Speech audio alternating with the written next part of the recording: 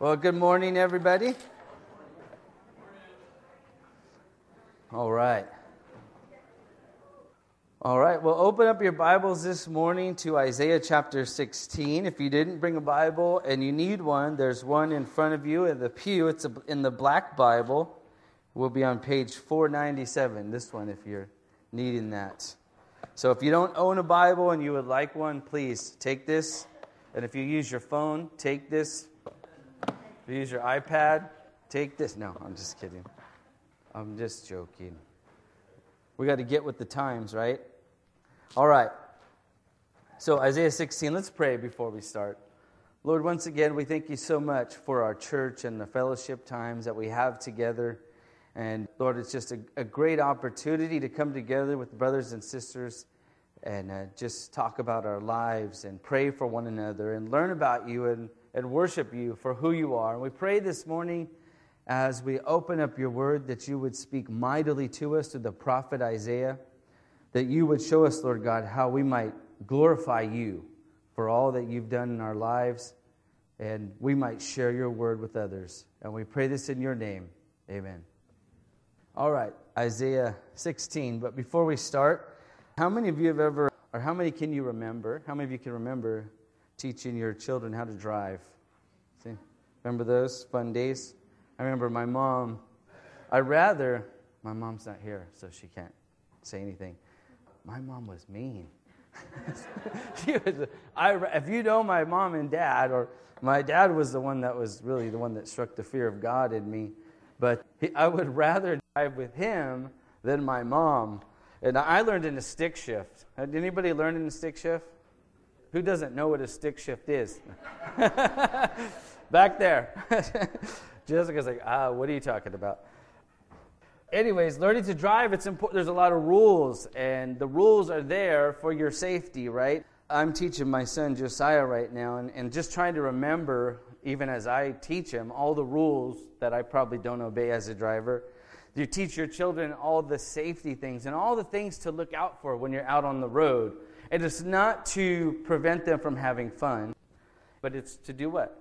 To keep them safe, to keep the other people on the road safe as well, especially driving through a neighborhood, right? There's so many things. It's easier, and he admits it to me, it's easier to just drive on the freeway because you don't have to do anything but just go straight, right? As when you're in a neighborhood and you're looking for little kids running out of the driveway and onto the street and just cars on the left and on the right of you, there's a lot of distractions.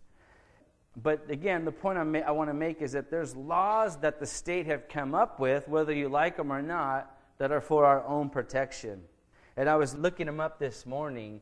If you, specifically for a young person, before you're 18, you have to pass some tests, the written test. Then you have to do some driving tests as well. You have to have driver's ed, and then you have to have so many hours of training behind the wheel before you can actually go and get your license. And those are the laws, again, whether you like them or not. Now, so if my son didn't like them, he could disobey them and go out and just grab my keys and go for a ride. Well, I know he's in here listening, so this is what would happen if you do that, son. Besides getting the anger of your mother and me on you and losing everything that you enjoy, the state of California would also have some rules that are probably much worse, our law. First of all, the car that you're driving, that would be mine or would be bad for us, would be impounded. So those of you young people that are thinking of taking a ride. Cars being impounded means it's getting taken away and we'll have to pay for it. It's going to get towed and we'll have to pay for it to get out. Not only that, the minor's record would be stained so that when they eventually get their driver's license and go to get a license, their insurance that they have to pay for would go up. They might face jail time as well, but probably not. They're probably going to plea bargain it down to just some community service, so you'll have to do that. There'll also be a fine between $100 to $500 on top of that. But like I said, the other bad thing is you just lose everything from your mom and dad probably. But those are the laws. There's nothing you can do about changing those, or if you want to go about changing them, it would take an act of God, seriously, to move our government to put in some new laws. But the point being is You could disobey him, but there's concrete laws, and if you do disobey him, you're going to suffer the consequences. And what I'm getting at this morning is that's what we see in Isaiah. And a few of you had mentioned to me more than once that Isaiah is, pretty tough. He's pretty harsh. But again, he is someone that's going about telling people about the laws. And hey, these are the laws, and we have broken them. And because we have broken them, we face certain judgment.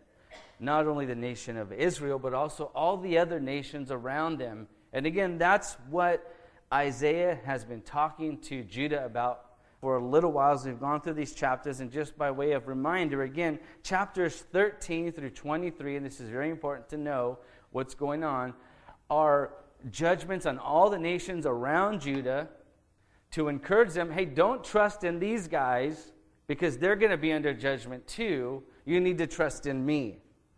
And so that's the overarching theme of that is, hey, don't trust everybody else that you think is you could trust in, but trust in me. Don't trust in yourself. Don't trust in these other powerful nations, but come to me. That's what God is meting out during these chapters as we look at them. And so again, it is Isaiah's responsibility, like mine with my children or my son specifically in driving, to say these are the rules. And when you break them, this is what is going to happen. You cannot change the outcome unless you change your behavior first. Because once you break them, you could plead your case in the court, but hey, those laws are established. If you break them, this is what's going to happen. The same is true with God. So, with all that said, let's look at the text this morning. It's a continuation of the nation of our judgment on the nation of Joab. And so we have a cool little map. Can we put that map up? So those of you that still think Moab is in Utah, it's not. We're not talking about that Moab. I feel like a teacher. I should get like that stick. So that green little patch up there, that's Moab. That lake there is the Dead Sea. It's more of a sea, a Dead Sea. And to the left of that is Judah. So that's where Moab is in relation to Judah. And so Isaiah is preaching to Judah about Moab in an effort to warn Judah not to trust Moab, and also, as you'll see, warning Moab in a little way. And so this morning when we read, Moab's going to try. Remember last week, they're running, they're fleeing because somebody from the north is coming into Moab, and they're going to attack them. So hopefully that gives you a little visual as we read this morning. So Isaiah continues on speaking against Moab, and he says this: "Send the tribute lamb to the ruler of the land, from Selah by way of the wilderness to the mountain of the daughter of Zion. Then like fleeing birds or scattering nestlings, the daughters of Moab will be at the fords of the Arnon.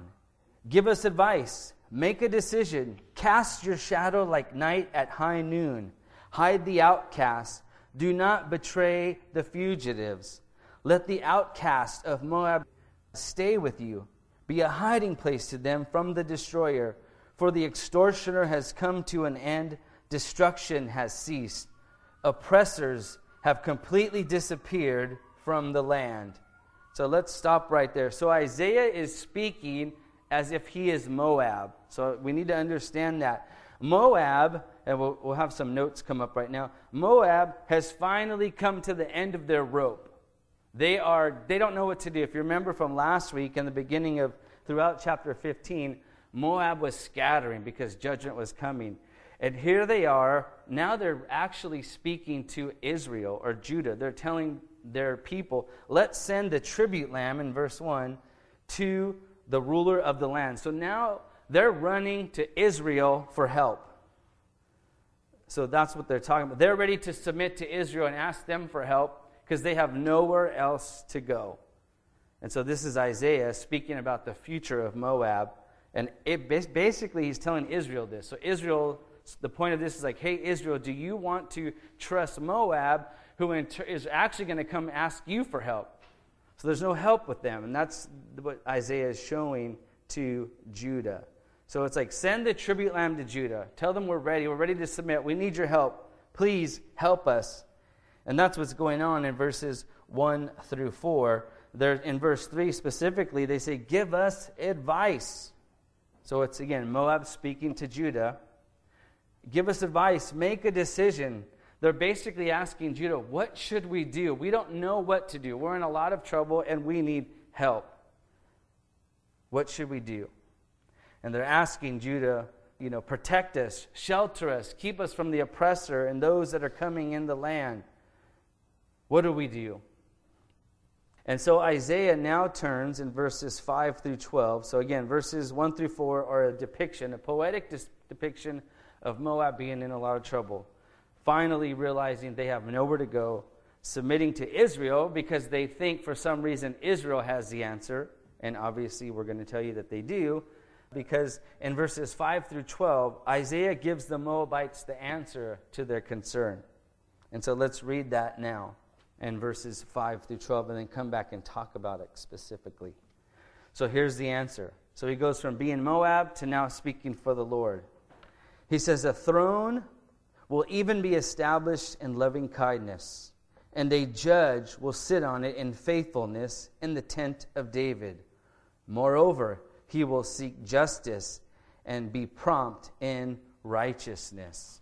So again, Isaiah is speaking to the Moabites, giving them their answer, and he's telling them what they need here is the Messiah of Judah. Look at verse 5 once again. These are messianic titles given to a coming king.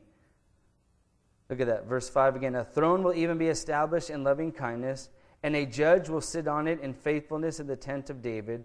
Moreover, he will seek justice, and he will be prompt in righteousness. So he's saying salvation is coming that has been promised from a long time ago.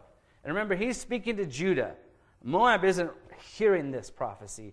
This is intended for Judah to know that Moab is going to seek you guys in the future. So there's no reason to go and ask them for help. And so he's showing them that they, Judah, need the Messiah who is promised. Again, salvation is going to come as promised. And it's only the Messiah that can save them. That's the answer for Moab, and it is also the answer for Judah. And just looking at some of those messianic titles in the text, look at those again. A judge will sit on it in faithfulness in the tent of David. He will seek justice, and he will be prompt in righteousness. Basically, the Messiah who's coming is going to be very different than all the other kings that Judah has been experiencing. He's going to be just. He's going to be faithful. He's going to do the right thing. If you know the history of Israel and Judah, their kings, for the most part, have not been described like that. There's a coming king that Isaiah is talking about that is going to do that. He is going to be faithful and just and deliver righteousness promptly. So that's what the answer for Moabites in verse 5. And then he continues on. Let's look at verses 6 through 14. Isaiah says, we have heard of the pride of Moab, an excessive pride, even of his arrogance, pride and fury. His idle boasts are false. Therefore Moab will wail. Everyone of Moab will wail. You will mourn for the raisin cakes of Kir Hareseth, at those who are utterly stricken. We mentioned this in passing last week. This is the basis for God's judgment on Moab, is their pride and their arrogance. The Lord has seen that. And Isaiah is telling Israel, hey, this is why Moab is being judged. This is why they're coming to you for help. It is God who is judging them. And we will see that in a few minutes. The Lord is the one who's humbling Moab. Let's continue on reading. In verse 8. We'll just read through verse 12 and then I'll come back and talk about these things. It says, for the fields of Heshbon have withered, the vines of Sibmah as well. The lords of the nations have trampled down its choice clusters, which reached as far as Jazer and wandered to the deserts. Its tendrils spread themselves out and passed over the sea. So again, he's just describing the utter destruction in a poetic way about Moab. And we saw this last week if you were here. And he's continuing on. And now he does something that we really focused on last week. How we showed that God, even though in judgment, he still has compassion on Moab. He grieves over the judgment of Moab. Look at verse 9. This is again Isaiah speaking for God. Therefore I weep bitterly over Jazer, for the vine of Sibmah. I will drench you with my tears, O Heshbon and Elilah, for the shouting over your summer fruits, and your harvest has fallen away. Gladness and joy are taken away from the fruitful field. In the vineyards also there will be no cries of joy or jubilant shouting. No treader treads out wine in the presses, for I have made the shouting to cease. There God is saying, I'm crying. You see that? God says, I'm crying over the destruction that's going on. Yet in verse 10, he says, I have made the shouting cease. It is God who is meting out the punishment on Moab, and yet he's sad over it. But because that's the law, he has to do it. Carrying on, let's look at verse 11. Therefore, and here it continues on with God's sadness over destruction. He goes, therefore my heart intones like a heart for Moab, and my inward feelings for Kir Hareseth. So it will come about when Moab presents himself, when he wears himself up upon his high place, and comes to the sanctuary to pray, that he will not prevail. God is just telling them, hey, when Moab goes and seeks their gods, they're not going to prevail. Nothing's going to happen. Why? Because those gods aren't real. They really need to turn to the God of Judah. And that's what he's saying here. And again, he's showing Judah, Moab is going to come seek your help, because everywhere that they've went, nothing has happened. Nothing has delivered them. And then let's look at the closing part of this chapter, verses 13 and 14. He says, this is the word which the Lord spoke earlier concerning Moab. But now the Lord speaks, saying, within 3 years, as a hired man would count them, the glory of Moab will be degraded along with all his great population, and his remnant will be very small and impotent. So the destruction is going to come on Moab, so much so that there's not going to be very many people. And again, why is God doing this? One, he's judging Moab for their pride and arrogance. Two, he's doing it so they'll come back to him. That's why he's grieving, and we spent a lot of time last week going over that. And not only that, who's he speaking to? To Judah. Isaiah is speaking to Judah that, hey, these people that you might want to trust, don't trust them, because they're going to suffer the wrath of God as well. And so, again, I want to point out, the Lord is the one who is humbling Moab. Right? The Lord's seen their pride, their arrogance, and he's brought judgment on Moab. And he wants Israel to know this. But then again, I want to point this out, and we sung a song about it, that the Lord delights in mercy. I think that is an awesome song for this next point, is that the Lord is the one who cares for them. God cares even for those that he's judging. I mentioned this last week, just like us as parents, when we we punish our kids, we love them, and we're punishing them because we love them, and it grieves us when we do that, and same thing with the Lord. And so Isaiah, again, just by way of recap, gives the Moabites the answers that they need. It's that they need the Messiah of Judah who's coming, and the Lord is the one who is humbling them. We saw that. And it's the Lord who cares for them. This is what Isaiah is saying to Judah, in hopes that Judah will not go after and trust Moab, but will come and trust the Lord. So, with that said, I want to focus on something like for the application for you and me as we see this going on. I want us to focus on Isaiah. What was Isaiah's part in this? Well, he was the one who was showing the Moabites, or Israel, how salvation comes about. And so I would ask you and myself, how do we help those who are in trouble, who are in need of salvation? Well, I'm going to just focus on 4 things this morning in the application. Number 1 is this. We are to be the Isaiah of our day. Right? Isaiah is the one going out and telling the people that they've broken covenant with God. And because you've broken covenant, God, this is what's going to happen. But if you return to the Lord, then he will forgive you. Remember, Isaiah said this, and he said in 3 years these things were going to happen. So it doesn't have to happen to every person in Moab. Judgment is coming, but each and every individual within Moab is responsible for how they will respond. Again, like when we look at going back to how I started this, talking about my son Josiah. It's like, hey, Josiah, these are the laws of the land. Now, if you disobey them, then this is what's going to happen to you. But if you don't, then everything's going to be good. And the same thing is for us as well. God has an established law that cannot change.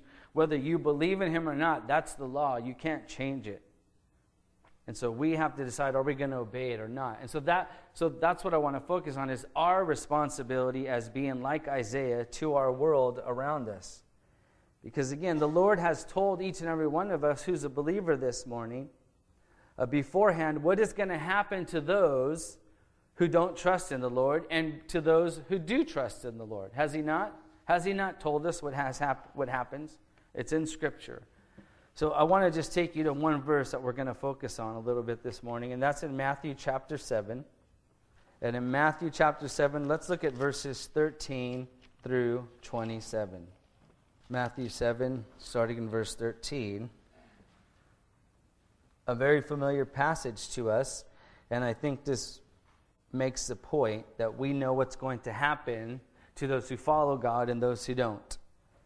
So in verse 13, Jesus, speaking to the crowds, says this: "Enter through the narrow gate, for the gate is wide and the way is broad that leads to destruction, and there are many who enter through it.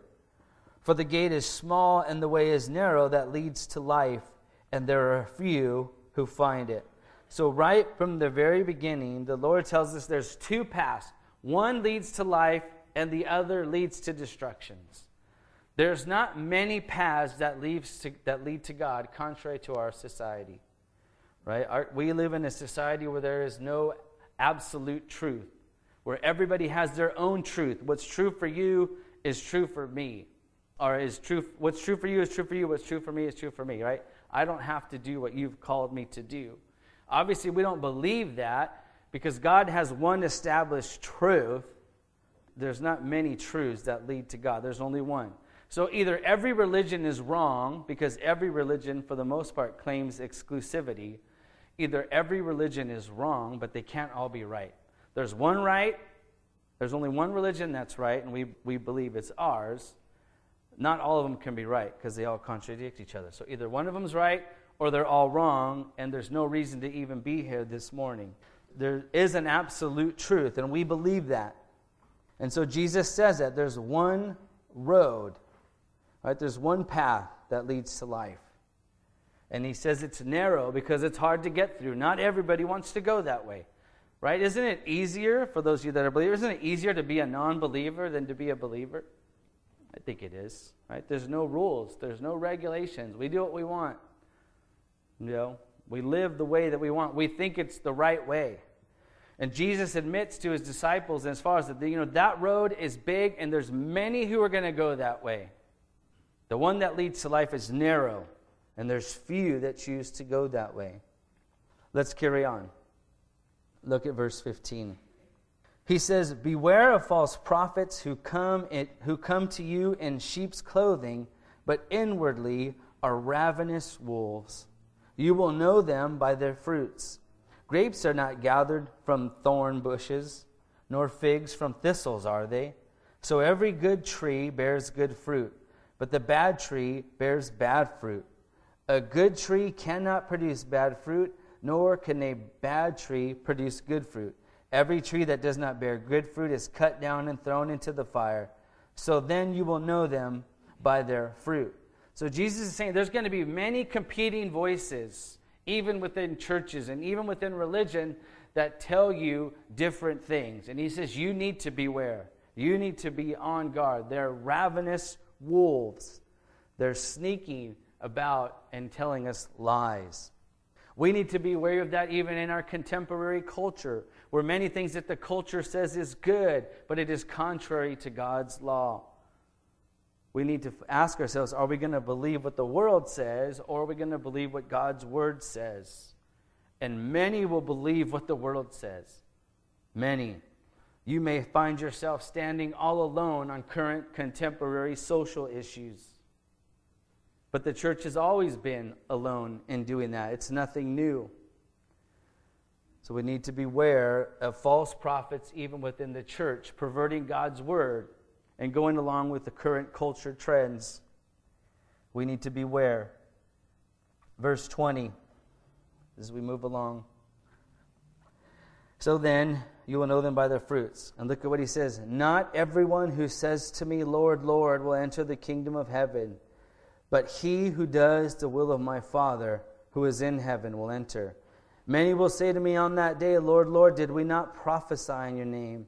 And in your name cast out many demons, and in your name perform many miracles? And I will declare to them, I never knew you. Depart from me, you who practice lawlessness. There's that word law again. God has a law that we are to obey as his children. And when we don't obey it, when we break it and go against him and live that way, then we will face judgment.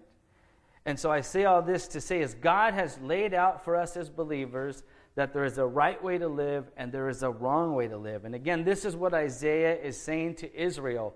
They've broken covenant and they need to return to the Lord. So again, going to the application point, if you and me are supposed to be like Isaiah, which is what I'm arguing this morning, then we need to tell the people in our lives there's a right way to live and there's a wrong way to live.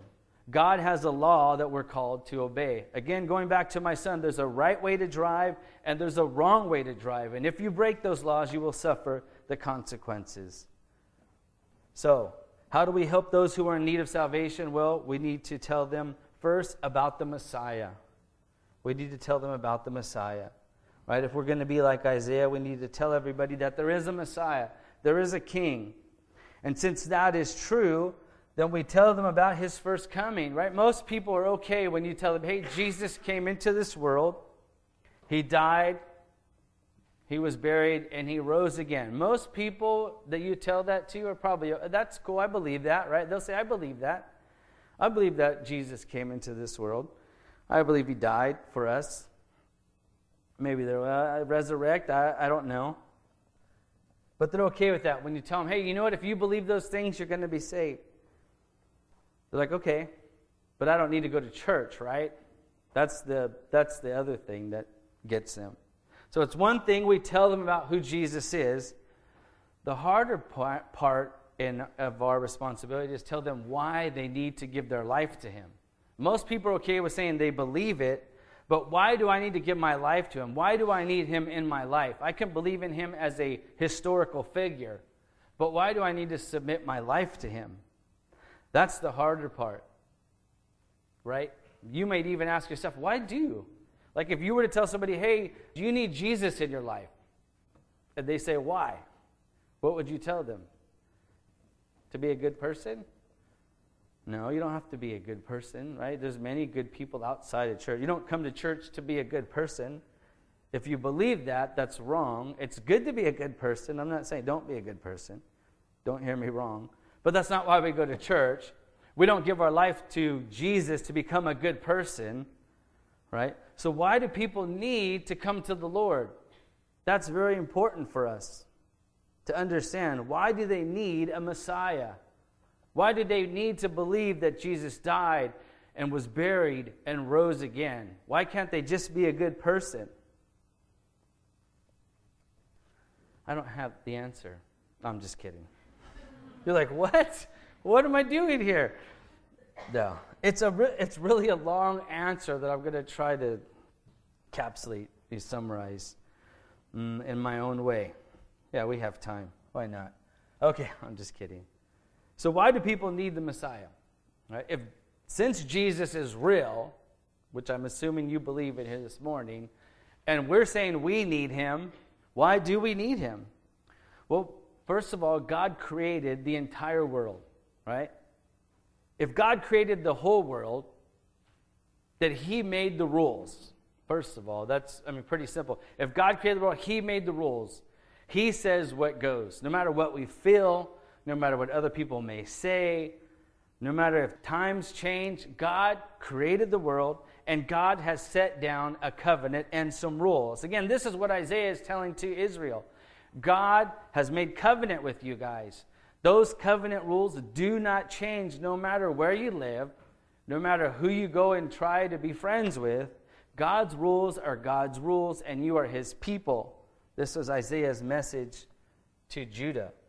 And the same holds true for the rest of us. God has created the world. God has implemented covenant in this world. Therefore, we are to live the way God calls us to live, regardless of if you like it or not. Again, going back to my son, he has to drive according to the rules of the state of California, whether he likes it or not. As a matter of fact, all of us do, whether we like it or not. We can't change those rules.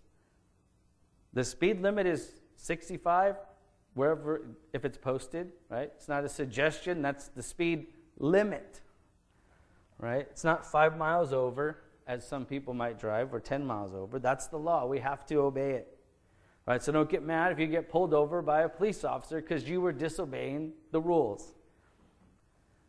Again, God has created the rules and we are called to live by them whether you like it or not. And since we don't live by God's rules perfectly, therefore the Bible says that we are guilty of sin and we must be punished for it. Again, that's the rules. I didn't make the rules. I'm just like Isaiah, sharing with the congregation and this world. Those are the rules. So if God says, hey, I made you, here's my covenant with the world, you have to obey it, and if you don't obey it, you have to suffer the consequences of disobeying. Okay? Just to lay some groundwork here.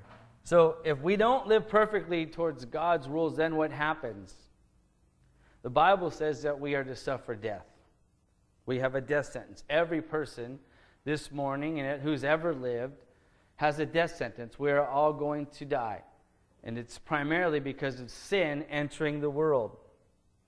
So what do we do about that? This is where it comes in why we need a Savior, because the Savior is the only one that can change that rule. He is the only one that can change it. So that brings us to our next point. We tell the people in our life why they need a Messiah is because what he's done for us. Jesus came into this world to do what? To help us be good people? No. To die for our sins because we could not live up to God's laws. He took our death sentence. Instead of us paying it, he paid for it. It was like being in a court of law and the sentence was laid out and the judge says you're doing 10 years in prison for whatever the crime was. And then Jesus stands up and says, no, I'll take their place. I will do that for them. That's in essence what Jesus did for us in this world. We are all deserving of God's wrath, and Jesus says, no, I will pay that price for them. And those are the rules. And because of that, that's why we need Jesus in our life. Because he paid the price for us. If we don't accept the Lord, then guess who pays the price? Each and every person that refuses to believe what Jesus has done for them, they will pay the price when they stand before God. You will hear what Jesus says in Matthew chapter 7, I never knew you. Depart from me, workers of lawlessness. That's what will happen. So we, being like Isaiah, one, we need to tell people about the Messiah. We need to tell them why they need the Messiah. But we also need to tell them that the Messiah loves them. And that's why he did it. Remember, as Isaiah was speaking to Judah about the destruction coming on Moab, he was talking about God's love for Moab, how he cries over them, how it just breaks his heart, and how his heart moans and groans for them. He said his inwards moan for them. So we need to tell them that God loves us God loved you so much that he sent his son Jesus Christ into this world to die for you. He loves you that much. And if you reject that, then you will suffer the consequences of your sin by yourself. So we need to tell them about the Messiah's love for them. That's our job. We tell them about the Messiah. We tell them why they need the Messiah. We tell them that Jesus loves them so much that he died for their sins. And we also know if you don't accept that, then you have to pay for the sins yourself. We have to tell them that as well. Those are not easy words to say. And we live in a society that doesn't like to hear bad things, right? You're not saying nice things to me and I don't like it. Well, unfortunately, that's the truth, and sometimes the truth hurts. So this morning, I want to ask us as individuals to think about those people in our lives that don't know the Lord, who have yet to give their lives to Christ. Is God calling you to be Isaiah in their life, to stand up and tell them the truth in love about Jesus? And again, it's not an easy thing to do, I know that. But I'm sure there's somebody on your mind right now that you know, that you pray for, and that you hope they come to the Lord. Well, I want to tell us this morning, let's commit to doing that as a church. Let's commit to reaching people out there that don't know the Lord. Right? Again, we talked about, hey, we like fellowshipping here. Let's get some more people in here. Let them experience the fellowship of our church. Let's tell people about the Lord. And so I'm going to give you just a few points of application that you could do now. One, commit to praying for that person. Commit to praying for that person that you're thinking about. Two, you have prayer cards in front of you. Let the church pray for that person. I would encourage you to write that person's name down on a prayer card. Drop it in the box in the back. Tomorrow night we're meeting to pray, and I hope to see some names, I'll be here, of praying for people that need to be saved. And I'm committing the prayer team to the rest of this year, or until we stop praying, to pray for that person until they come to the Lord, or until the Lord comes and takes us home. I think we could commit to that. We'll pray for them every first and fourth Monday, if not more.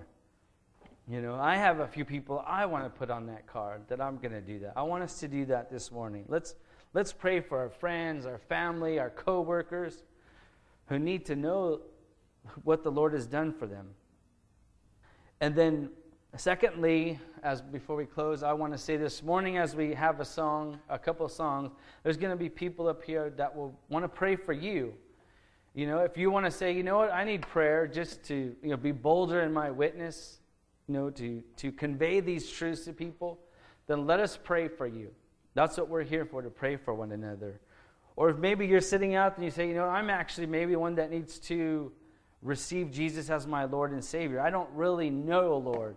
Then I would ask you to come forward and let us pray for you. And just always, every Sunday, we also want you to know that we'll just pray about anything. Just come. If you need something to pray about, just come forward. Let us pray for you. We don't only want to be a church that worships and studies God's Word. We want to be a praying church. We want to pray for one another. So let's utilize this time. There's brothers and sisters that have dedicated themselves to pray for whoever comes forward. So let's do that. Let's all stand. Lord God, we thank you so much for your word. And even in hard texts, Lord God, like Isaiah, and we can find application because it's your word. Your word is powerful. Your word has so much meaning and speaks to each and every heart throughout the ages. And I pray this morning, Lord, that each and every one of us, as we've heard your word read and proclaimed, that we would find one thing that we might apply to our lives, that we might take that challenge as well to be the Isaiah of our world, that we might declare your truths with boldness and with love and compassion. Even in your judgment, Lord God, your heart aches, for you do not delight in the death of the wicked. And Lord, we would hate to see our friends and family, co-workers and neighbors suffer for the penalty of their sins when there's an offer of salvation to them. Help us to be that mouthpiece for you, Lord God. And I pray also that you would help those who need to give their life to you to walk forward during this time, and they would let us pray for them, that they, Lord God, would experience your mercy and your love and your justice, that you might transform their lives for all eternity. We thank you, Lord, for this time that we have together, and it's in your name we pray. Amen.